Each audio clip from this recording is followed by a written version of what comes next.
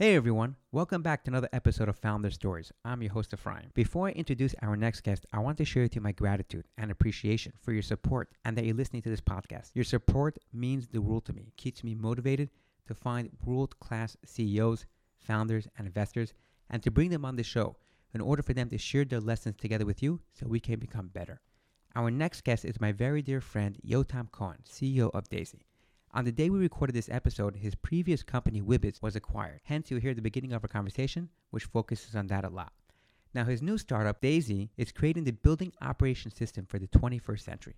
So let me ask you, how many of you actually know your neighbors? As Yotam will illustrate, when he was doing market research for Daisy and was going around asking people, do you know your neighbors? Most people did not know the neighbors. Either the neighbors on the street, the neighbors on the floor in the building, or in the whole entire building. Now, Daisy was created in order to help solve that, in order to create community around your community, in order to create community around your building. Now, as human beings, we all know that we strive for community, we strive for connection. That's what we're built for.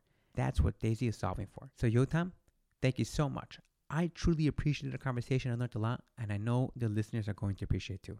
So have a great listen, and please subscribe and leave a review. This recording is brought to you by the Goodness and Kindness Foundation. If you're walking down the street, smile to a stranger, do a good deed for someone else, and let's all strive to make an impact in this world in order to make it a better dwelling place for everyone. Now, I'm excited to announce that in the beginning of 2022, I am going to be releasing 2 new shows. The first is called Impactful Leaders, which is featuring top leaders in their category in order for us to learn from them. The second is called Under 1 Million, which is featuring startups that have yet to reach 1 million ARR in order for us to help them reach that milestone. So if you'd like to get involved in any capacity, please reach out to me. Now enjoy this conversation. Hey everyone, I'm super excited today to have with us a very special guest. Today we have the absolute honor to host our dear friend Yotam.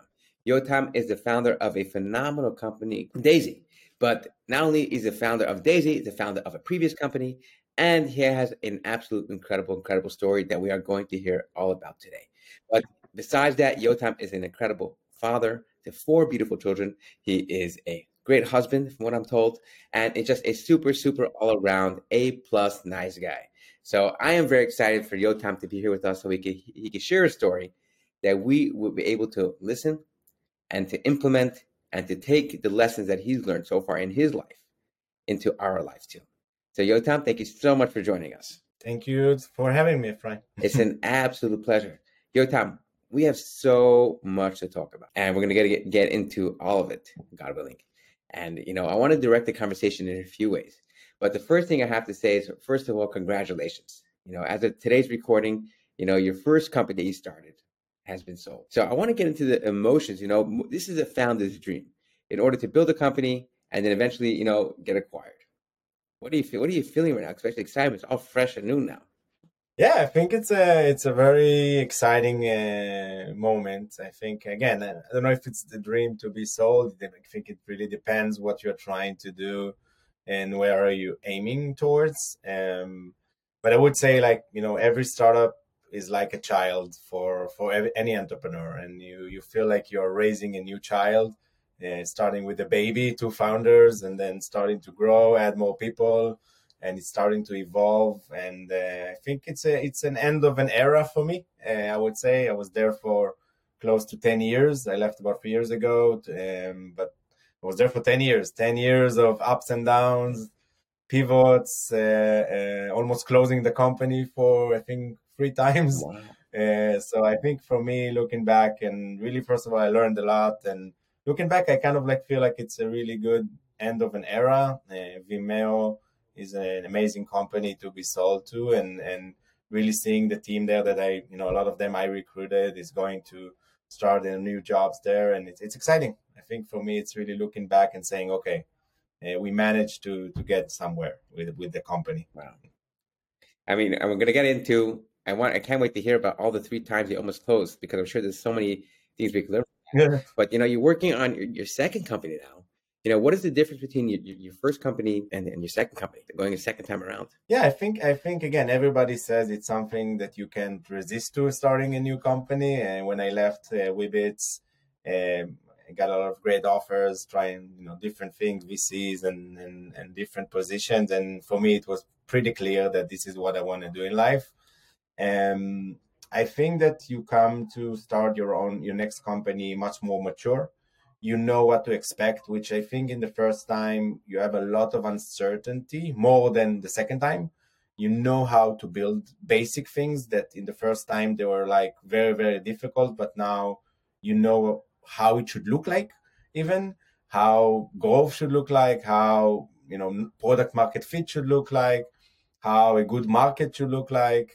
So a lot of things that in the beginning weren't clear, I think in the second time around they are much clearer. I think, but I would say like the difference is that you are less naive, which sometimes it's good, but sometimes it's also bad. Like in the first time you kind of like, you're very, very naive, and it's something you need to have a certain portion of it as an entrepreneur in order to survive this roller coaster, right? So I think this is I would say the difference on the other side. So is there a way to keep that naivete, to constantly be naive? Because, coming to your second time around, it's like you feel like not necessarily you feel like you know everything, but like okay, I've been through this. So that first of all, that you'll make it through because you've been through it, so you'll come out the other side. But that curiosity, how do you keep that curiosity there? Yeah, I think for me, again, I don't know for others, but for me, it was changing an industry. For me, it's moving from the media space, the industry of the media, turning text into video and Weebits, into real estate, physical life, digital life, life in buildings. It's something that, for me, it was very curious to go into this. And that's why everything for me is kind of like new on that front, and get me excited because we are learning a lot. I'm learning a lot on an industry that I didn't know anything about 2.5 years ago, right? Or 2 years ago, and still learning. So for me, it's that what keeps me very, very motivated. And again, in the end, it's also the mission that we have today, which I feel is very, very important. And so that's what keeps me, at least I would say, a bit more naive. I can share with you that when I came here the first time to do market research and met a lot of people from the real estate industry, I got those looks of, you're crazy, what are you doing? Like, why are you doing this? Like, you don't even come from real estate. And I always tell it to my team that I think our biggest advantage, both my co-founder Nir and myself, is that biggest advantage and disadvantage is that we don't come from the industry, right? So you see it with basic things that we need to learn really fast, but you see it with a very different approach or a mindset to things that were always there the same way, and we are able to innovate in a much faster rate compared to any other company in the industry because we just think differently on a lot of things, and we ask questions that nobody asks today. So I think for me it's really changing the industry. I must say it's much harder, right? If you think about it, I could have started a company in the video space. It would have been probably much easier because I had all the contacts, I had all the the knowledge, and but in the end I went with my passion. My passion was to really affect the way people live together in buildings, and that's why we started Daisy. Wow, that's amazing. First of all, to follow that, to being able to really follow that passion. But I think it's amazing also, like when you're asking the questions, when you came to New York for the first time to investigate and do market research, and when you got those looks from all the real estate landlords, you're like, yes, now I know I'm onto something. When people say I'm crazy and I can't do it. Yeah, I think I have it in me. When people tell me I'm crazy that I can't do it, it actually motivates me even stronger. So yeah, so it's something that actually pushes me to run even faster. So then, I want to understand, before Daisy, before Weebits, it was obviously a younger Yotam. There's Yotam that went to college, that served in the army. There's a Yotam that went to high school, and then he is obviously an adolescent and a teenager and a child and then an infant. Where are you from, and what was your upbringing like? Yeah, so I grew up in a small village in near Jerusalem called Har Adar. When I was there, it was 300 families living there, and so I was there from the first grade. Before that, moved a lot of houses with my family. So yeah, I grew up there. It's a small community. Actually, it was pretty great to grow up in this place. My parents still live there, and it's really fun to go there. Went to high school and then to the army. I was a naval officer for 6 years, a naval commander of a battleship in Gaza, and then in the naval officers course. Went to travel for 1 year in South America, like most Israelis, and then studied business, and then started my first company right out of college. So yeah, Wow. that's. Do you feel like it's interesting? You mentioned this small community aspect. Do you feel like that's like has influenced the way how you're looking at Daisy, which is essentially to create communities? Yeah, I think there is something about being in a small community that you know everyone. And I would say in general, you understand more the value that other people, neighbors can provide, right? If you have really great relationship with your neighbors, it can really affect your quality of living. In general, it doesn't matter if you live in a building or in a village or in kibbutz. A lot of people share that same mindset. I think that in the end, the environment surrounding where you live can really affect your quality of living. And this is something we are trying to change, that we are changing actually in Daisy, is that building that environment, that positive environment, and creating trust among people. And when you have that, then you can actually affect the way people live their life. And it's worth in the end much more than a fancy apartment or a parking lot in New York or in Tel Aviv, for that matter, right? So it can really, really affect your quality of living, having this neighbor that can help you out when you need something.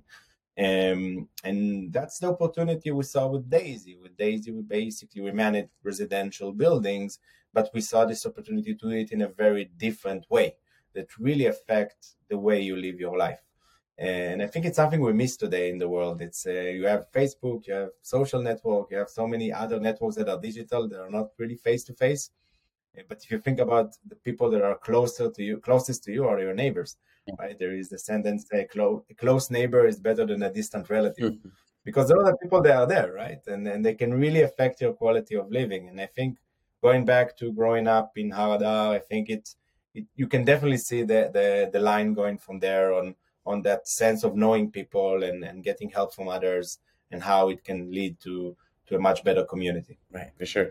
It's funny you mentioned when you were speaking about technology, for example, right? Technology has obviously the pros and the cons.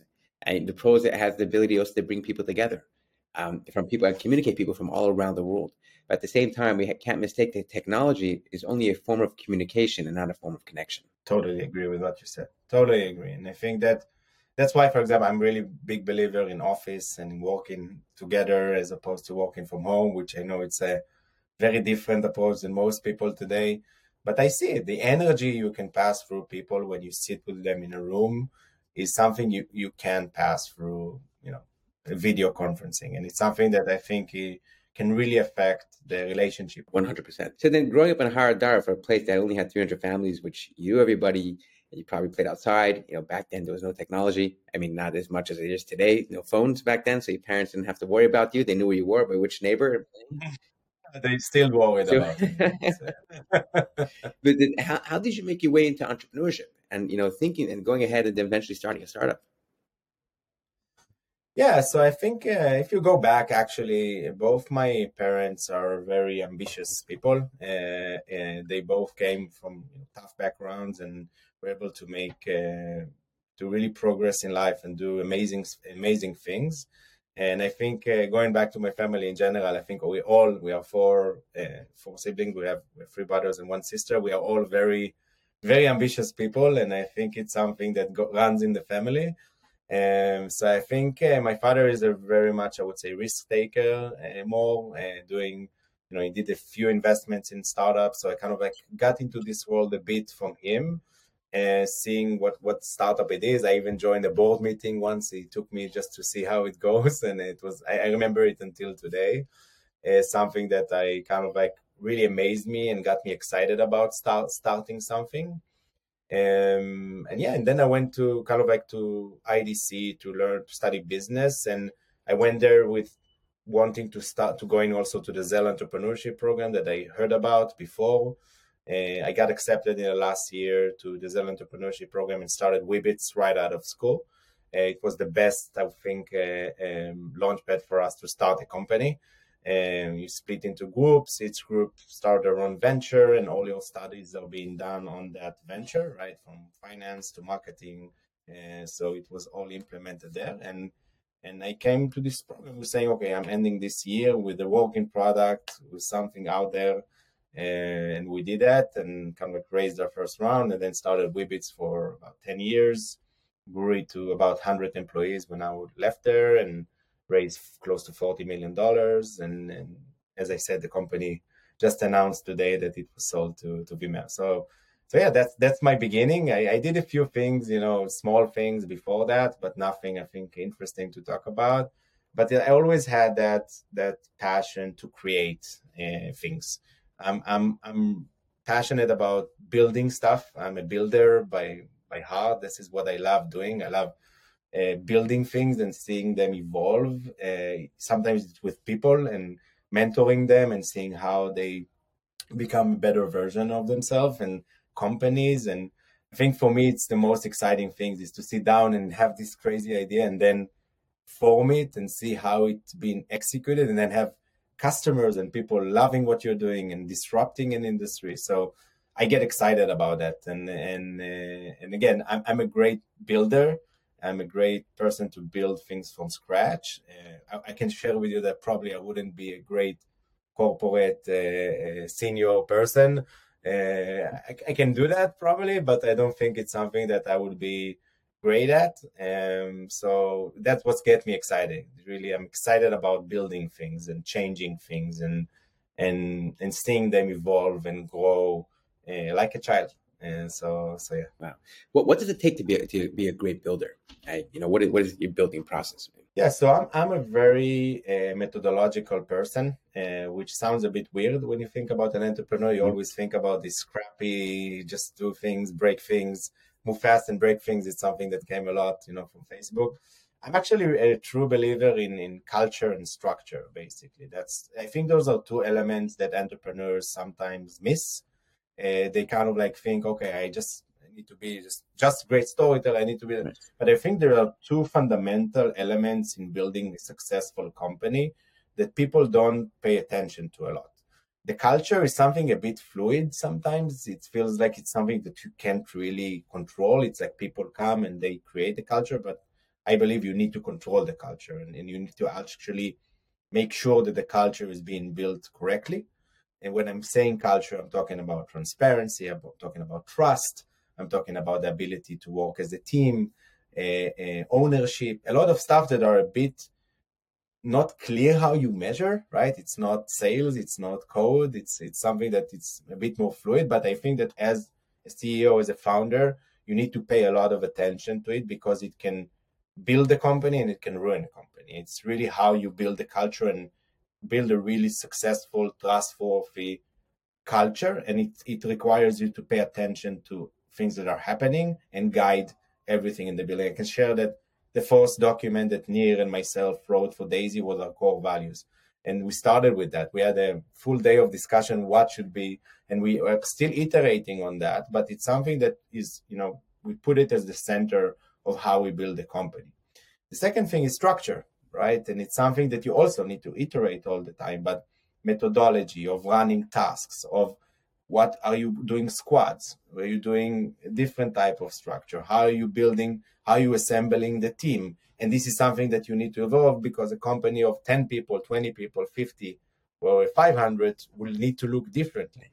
But actually paying attention and thinking about the right structure and the culture will enable you to get much more impact from the team that you have and to move faster going forward. And I think, again, those are two elements that I pay attention to a lot.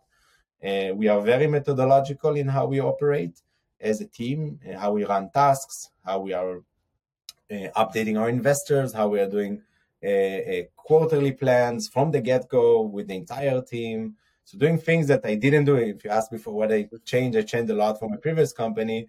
It's something that we are emphasizing a lot and allocating a lot of time to, which sometimes feels like why I'm doing this now. I just need to run.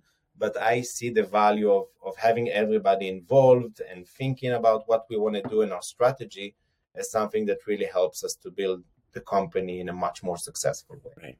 it's when the foundation is strong, then everything else is able to work simultaneously together with it. Yeah, exactly. And when I started Daisy, that was my goal, to bring to build a very good foundation, because I know if you have the right foundation, you can build a very big building, right? So yeah, we got the right investors, the best co-founder, amazing team, initial team that is taking Daisy to the next level, enough money in the bank that enables us to run faster. So it's really about having those very strong foundation to enable you to succeed. Right.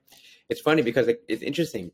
A lot of times, founders or startups, it's obviously it's a marathon, not a sprint, but it's all about running for the product, running to try to acquire more, try to get more logos, anything around it, just running.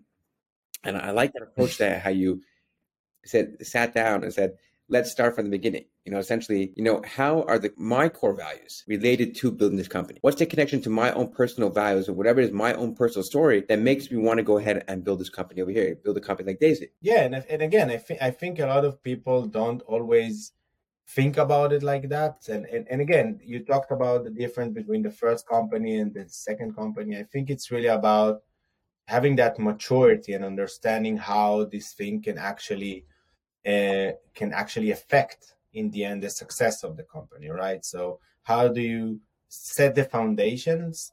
And again, I just want to be, it's not like everything is organized here, we are working like it's a startup. It's still a startup. There are a lot of messy things and a lot of stuff we need to close, and a lot of fires sometimes that are coming that we need to put down. And I just don't want to put this ideal picture that when you're doing it very organized, everything is running. It's still running, breaking walls, learning as we go.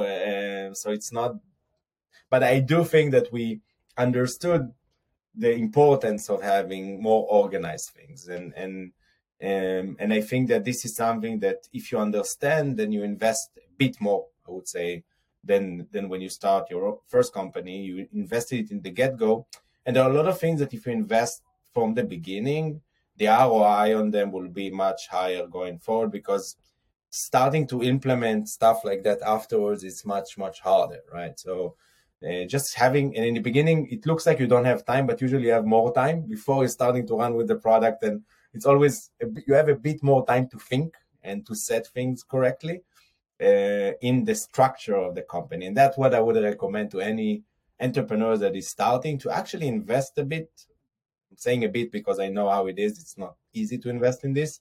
To invest in the structure and in the how you're going to run the team, how you're going to manage tasks, what are your core values, how you're going to make sure that you're implementing those, who are the right people, build like a process of how you are recruiting, what are the questions you're going to ask, what's important for you in hiring people.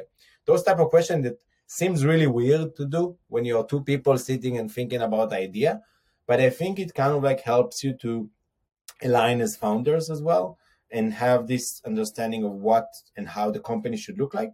And then when you start to build, when you hire people, you basically can have that good structure and foundations from the get-go. So it's more like also like run the company to begin with, or start the company imagining it as if you already had that full entire, team and everything in place. Yeah, and again, I'm not talking about now every small detail, right? Just the high level things.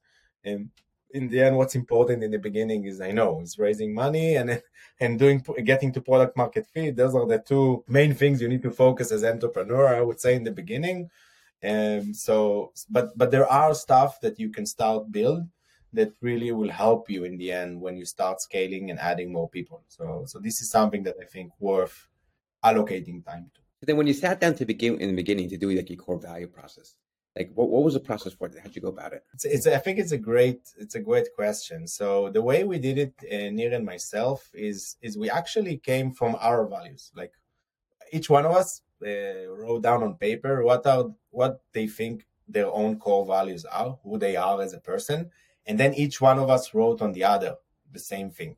Okay. And then we started a discussion, because I think in the end, the values should come from the founders. And if you try to put this crazy value out there that it's not both of you or the third or three of the founders, it won't work, right? So we started with that, and we built from that the core values. Then we kept it open as a document. And then when we hired the initial team, it was about 5 people, we did another big discussion on core values and we modified it because the initial team that you hire to the company will also affect the values going forward. So the initial team also was part of making sure we have the core values. I think it's something you can always, again, like any other thing, you can iterate, Right. but you need to make sure that it has full alignment with the founders. Right. Because in the end, if you have this misalignment, it's just not going to work, right? So yeah. Wow. So like that and first of all, it's a few things from my understanding, from my viewpoint, between you and your founder, you had first of all real intellectual curiosity and like real honesty, transparency, and being open to negative, almost I wouldn't call it negative, but feedback that from each other. That's like I think it's something that we believe. Yeah, both Nir and myself, we believe a lot in honest feedback. Sometimes it's harsh, but it's something that we put a lot of effort on. Again, both of us, we met in the Naval Officers course. We know each other for over 20 years. We have 100% trust, and we understand the value of one of our core values is always evolve. Basically, Okay. is evolving is about always to improve, always, not to stay constant, right? It's about having that no boundaries and where you can grow. And we see it in our buildings, in making buildings thrive, but also in our team. And the involvement of a person always comes from being outside of your comfort zone and learning, right? So the ability for you to actually get feedback from people, from the team, and get from other people, right? So it's something that is super, super. I can share that we had a few very important strategic decisions in the company that we just opened up for the entire team for discussion. And it was amazing discussion. People are super smart. They have so much input into decisions that we need to make as founders. Sometimes you feel like, okay, I need to make the decision, but you have a team you can rely on and open it up and have a candid discussion. I can guarantee you 99% of the cases, it will actually make them feel much more part of the team. So it's something we do a lot. We share all strategy. Every investor update I share with the entire team. Everybody sees that. I think it's really about being very open and vulnerable as a founder. I can share again my first sales calls that I did for buildings. I recorded them and then we saw it all the team together and everybody gave me feedback. And I think if you do it as a founder, then everybody become much more vulnerable and open to get feedback. And this is how you can evolve the team. And again, that's going back to what I said about the culture. If I do that, then everybody will see it's okay, right? To get feedback, to give feedback. We did a session on how to give a productive feedback in the entire team. And we're investing in it. It's something that I think, again, you usually put aside. But if you invest in it from the get-go, it really helps you to grow a better team. Right. Culture is funny because culture is not something that what happens when you have 10 employees, 15 employees. Culture, the day you decide to start a company, that's the day the culture starts. Yeah, and I would say just to lower the stress a bit on that, you can change. It's not like sometimes people feel, okay, I did this and now from now on. No, you do mistakes. You hire sometimes the wrong people. You promote the wrong people. You fire maybe it happens and it affects everything. You say the wrong thing sometimes and it's okay as long as you are, the way I see it, as long as you learn and change and adopt all the time on everything, then it's all good. Like we are doing mistakes all the time, and I tell you to the team, I don't care who did the mistake, as long as we learn from it and evolve and change and set a new process for us to make sure that we are not doing the same mistake, then everything is okay. Like this is you don't want to make people feel like doing mistakes is problematic, because then they just won't do things, right? So and again, it's hard. It sounds easy, but then big mistakes happen, and then it's like how you react. Everybody looks at how you are reacting to it, and everybody listens. And if they see you react in a certain way, then you're basically setting a new culture. And so it's something you really need to pay attention to as a founder. Wow. It's incredible. Like you really, first of all, to build such a culture, and to provide a place where people could give feedback and not feeling any type of retribution or any type of, in a place where people are actually going to grow from the feedback. So having, like we mentioned before, the intellectual curiosity and that whole entire feedback loop. And the fact that you're actually providing the framework or educating employees how to go ahead and actually do it, which is amazing. Yeah. Again, I think it's not easy. There is a really good book that I really recommend people to read. It's not a long one or listen to an Audible. It's called 5 Dysfunctions of a Team. Every person that joins Daisy is basically, it's part of the onboarding. I think it really helps you to think about a team and how to build a strong team. I think Google did a really interesting research back then that they checked like teams in the organizations to see which teams are highly performers and non-performers and why.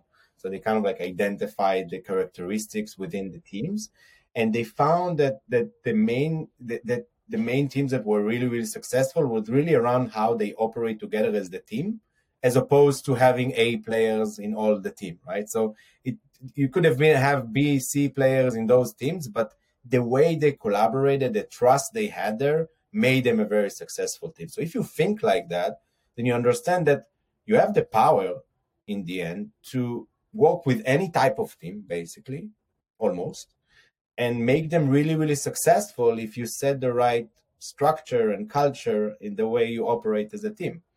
And I think people sometimes think, okay, we just need more people. But sometimes if you just look at how you operate and how you work with your current team, you can see that you can make much more impact with the current team. Right. So that's a good book. I really recommend some people to read. Wow. So then how do you build your own self up? Keep your own self honest. Not talking from just you personally, and continue to build and upscale yourself. Yeah, so I think the best way for me usually to evolve on a personal level is actually to get really good mentors and people I can, look up to and learn from. I'm very privileged to have Michael Eisenberg as one of our investors, and Shai Wininger, who is the founder of Lemonade and Fiverr, to be in our board. And they both invested, and of course Michael led around, and they are our board in Daisy, and I can say I'm really privileged just to have them. Like any call, any advice from them really helps us to grow, and me myself as well. I read a lot, I listen a lot to podcasts. I think it's always a great source of learning, and inspiring people out there that you can learn from, and I think this is another great way, I think, as an entrepreneur to learn and to implement changes. And my wife helps me a lot to evolve, I must say.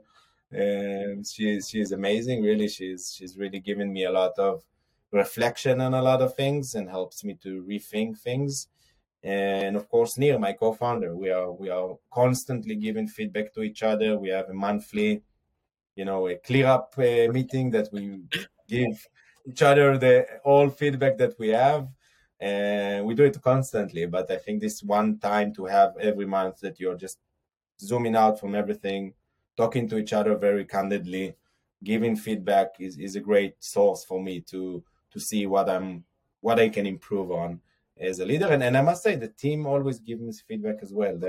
I'm encouraging them to do that, right? So even a lot of bad feedback, and it's great. I can learn from this and improve and evolve, and that's the way I do it. Right. Amazing. So after, you're building the second company here in the U.S., and obviously your first company, Wibbis, was based in Israel. What are and especially now you see a lot of Israeli companies moving to the U.S. too, a lot around there. Like, what are the differences you see, like between the Israeli startup ecosystem and the U.S. ecosystem? Nice. I think it's a great question. I think, first of all, the ecosystem in Israel is exploding, I think, in high tech, right? So matured a lot. There are amazing companies coming out of Israel, unicorns every week. It's like it's exploding, and it's super, super exciting, I think.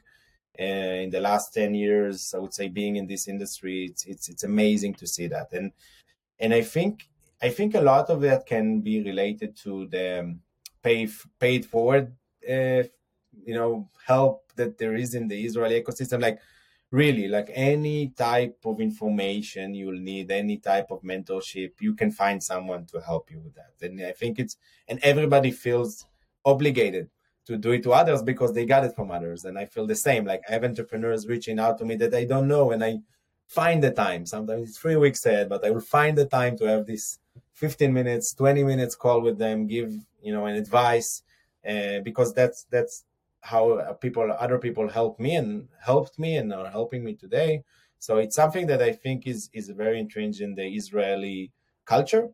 In New York, I must say it's a bit different. It's much more. I would say has a much more monetized value to it, to the help.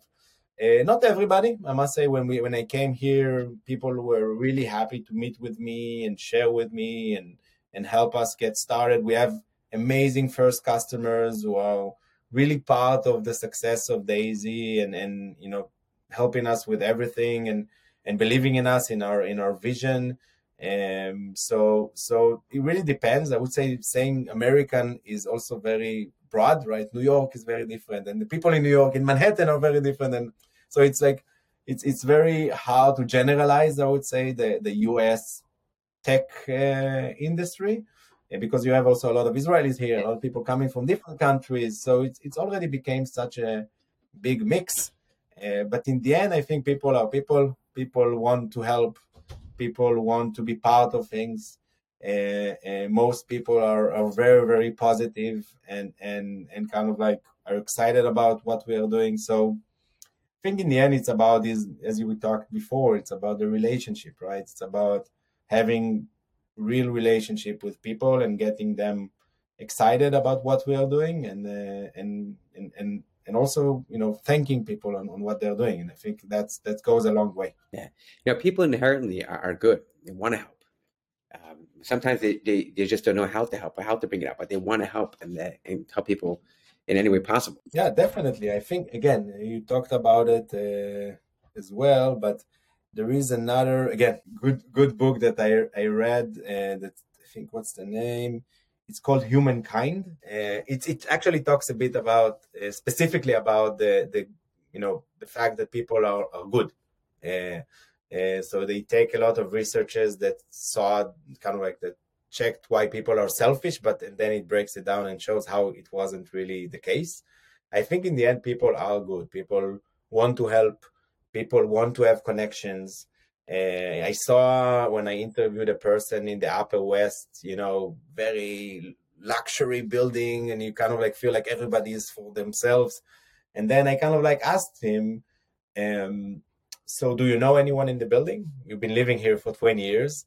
And he said, no, we don't really have a community, but actually there is a neighbor here that I know her really, really well. And she's from the same place that I grew up. And every holiday she brings me something to eat. And she sometimes takes our dog. And I'm like, okay, is it affecting your life? Hey, it's amazing. And then there's another guy that used to live here. And we were both of us were waking up really early in the morning, waiting for Uber. And then we started speaking. And now he's my best friend.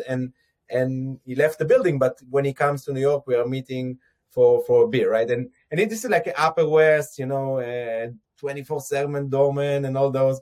So you see that even in those places, people can relate, and again, those relationships can really affect the quality of living because now they have a person they know, right, where they live.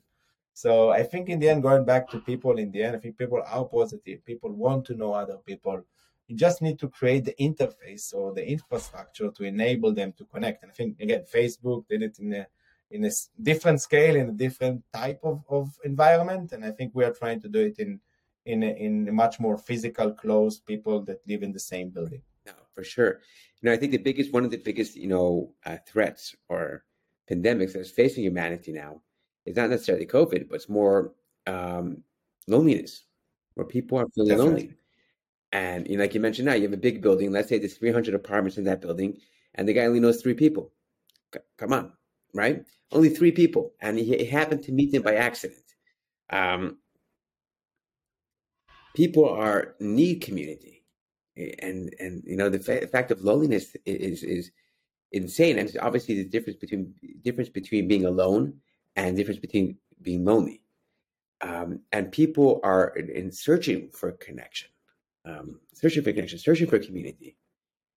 And it's I can't, yeah, I can't relate even more. I can share with you when we moved here. I just moved here with my family about 3 months ago to New York. We went to Tenafly in New Jersey, which is not actually New York, but I love to say it.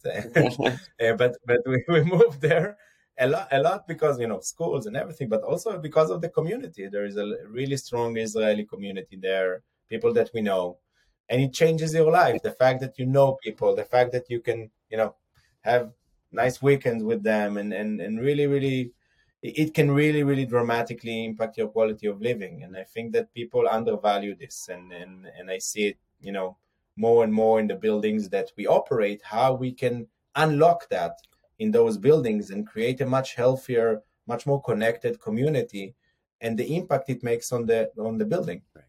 So I have to ask you, you just mentioned about moving here to the US and finding your community. A lot of times, a lot of companies are thinking about debating, should I move to the US, should I not move to the US? What's your recommendation, suggestion for them? Or even if it's something should be entertained, like the founders, like, I have to move here in order to build up my company. Is it even necessary now? Yeah, it's a great question. When you think about the pandemic today and working remotely, is it necessary, right?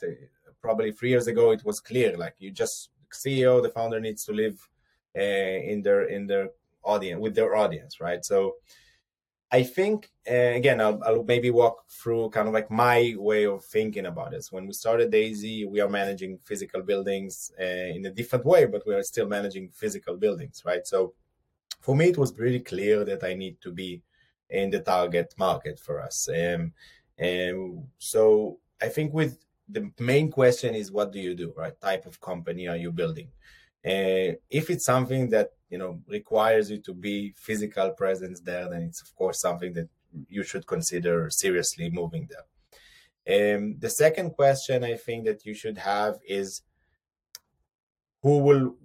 let's say you are not moving, who will lead, right, those parts? And I think one of the triggers for me as well, except from what I said before, is that I felt I need to be here to build the right team, to build the right culture. Going back to our discussion before, if you're not there, then you might not be able to create. If one of the founders is not there, you might not be able to create the culture you want to build, because it affects, right? Because you are there. It's very different than jumping on Zoom than actually seeing people interacting on a day-to-day basis in the office, right? So this is something that was very clear for me, that when I moved here, that I need to invest a lot in order to set the right culture in the team.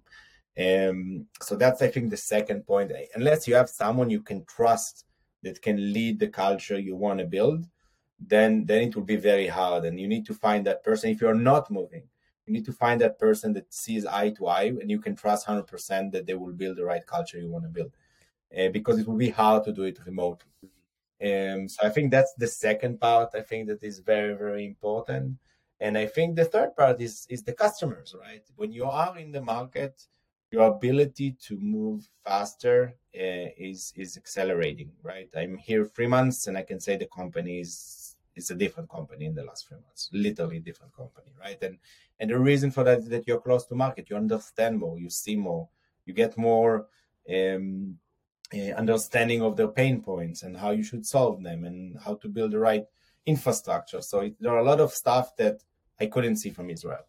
I flew here a lot. I came here with all my family in the middle of the pandemic for 2.5 months to start the first buildings. But still, it's not like living here and seeing the day to day and reacting in real time. Yeah, we didn't even get into the aspect of how it affects the family. Even you have 4 children, new school, new language, new friends, and then and then we have the wife, which is a whole other story. So it's like, wow.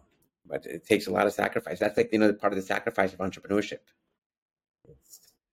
Yeah, you need to sacrifice a lot. My wife sacrificed a lot for Daisy, and we are as a family. She knew who she married with. She knew that I can't do anything else, but I can say that. But in the end, yeah, it's a lot of sacrifice. It's a lot of sacrifice from everyone.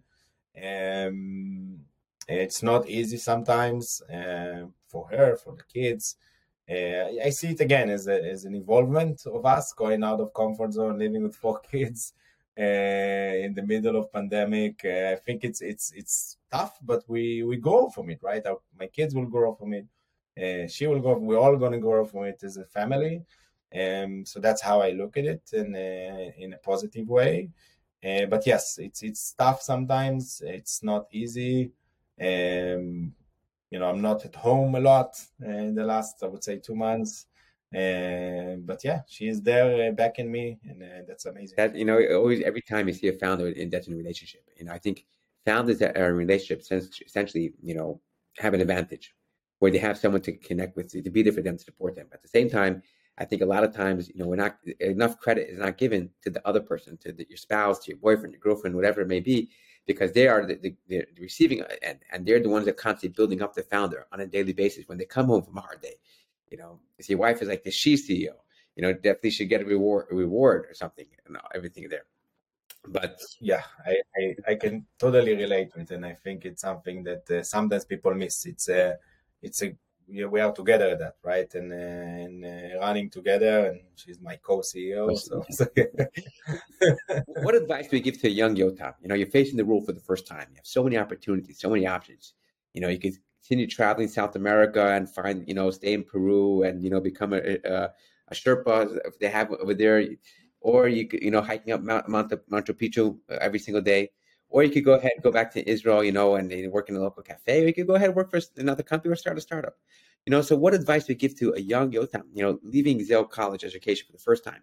What do we tell him? Yeah, I think the main advice, if I go back, is just telling to believe in yourself. And I think that sometimes you underestimate yourself and your capabilities. And I think that I would go back and tell myself that. And I think that, again, I went with it. I did it. I'm still running, and I enjoy what I'm doing. I'm really excited. But I think in the end, as an entrepreneur, you sometimes have doubts. Correct. And every time that I kind of like went with my heart and with what I believe in, it actually came for the best always. And I think that it's an advice, I think, for everyone to really, yourself better than anyone else. And a lot of people will give you a lot of advices on what you should do and what you shouldn't do. People love giving advices and telling you what to do and what not. In the end, you know yourself. You know who you are. You know what you're good at. You know what you should learn. You know what you're not good at. And if you're really true with yourself and believing in who you are, then you should have the answers on where, and you just go with it and just double down on whatever direction you want to go. And it will come out for the best. That's the way I see it. And I think there is a lot of noise today.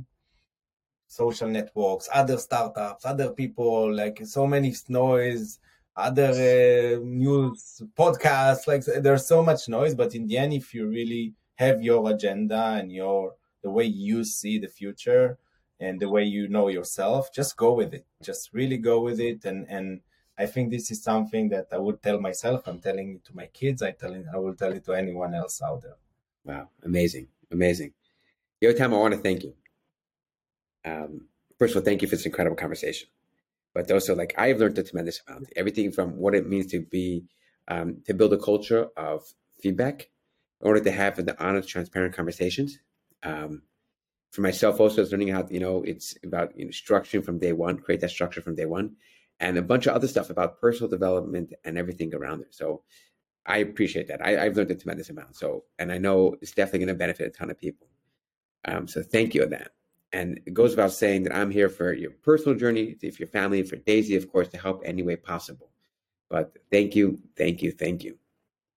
Ephraim, thank you very much. It was great speaking to you. And I really love, this type of top podcast to go deep and talk about those things. And so really thank you for the opportunity to be here. You're welcome. Thank you so much for listening.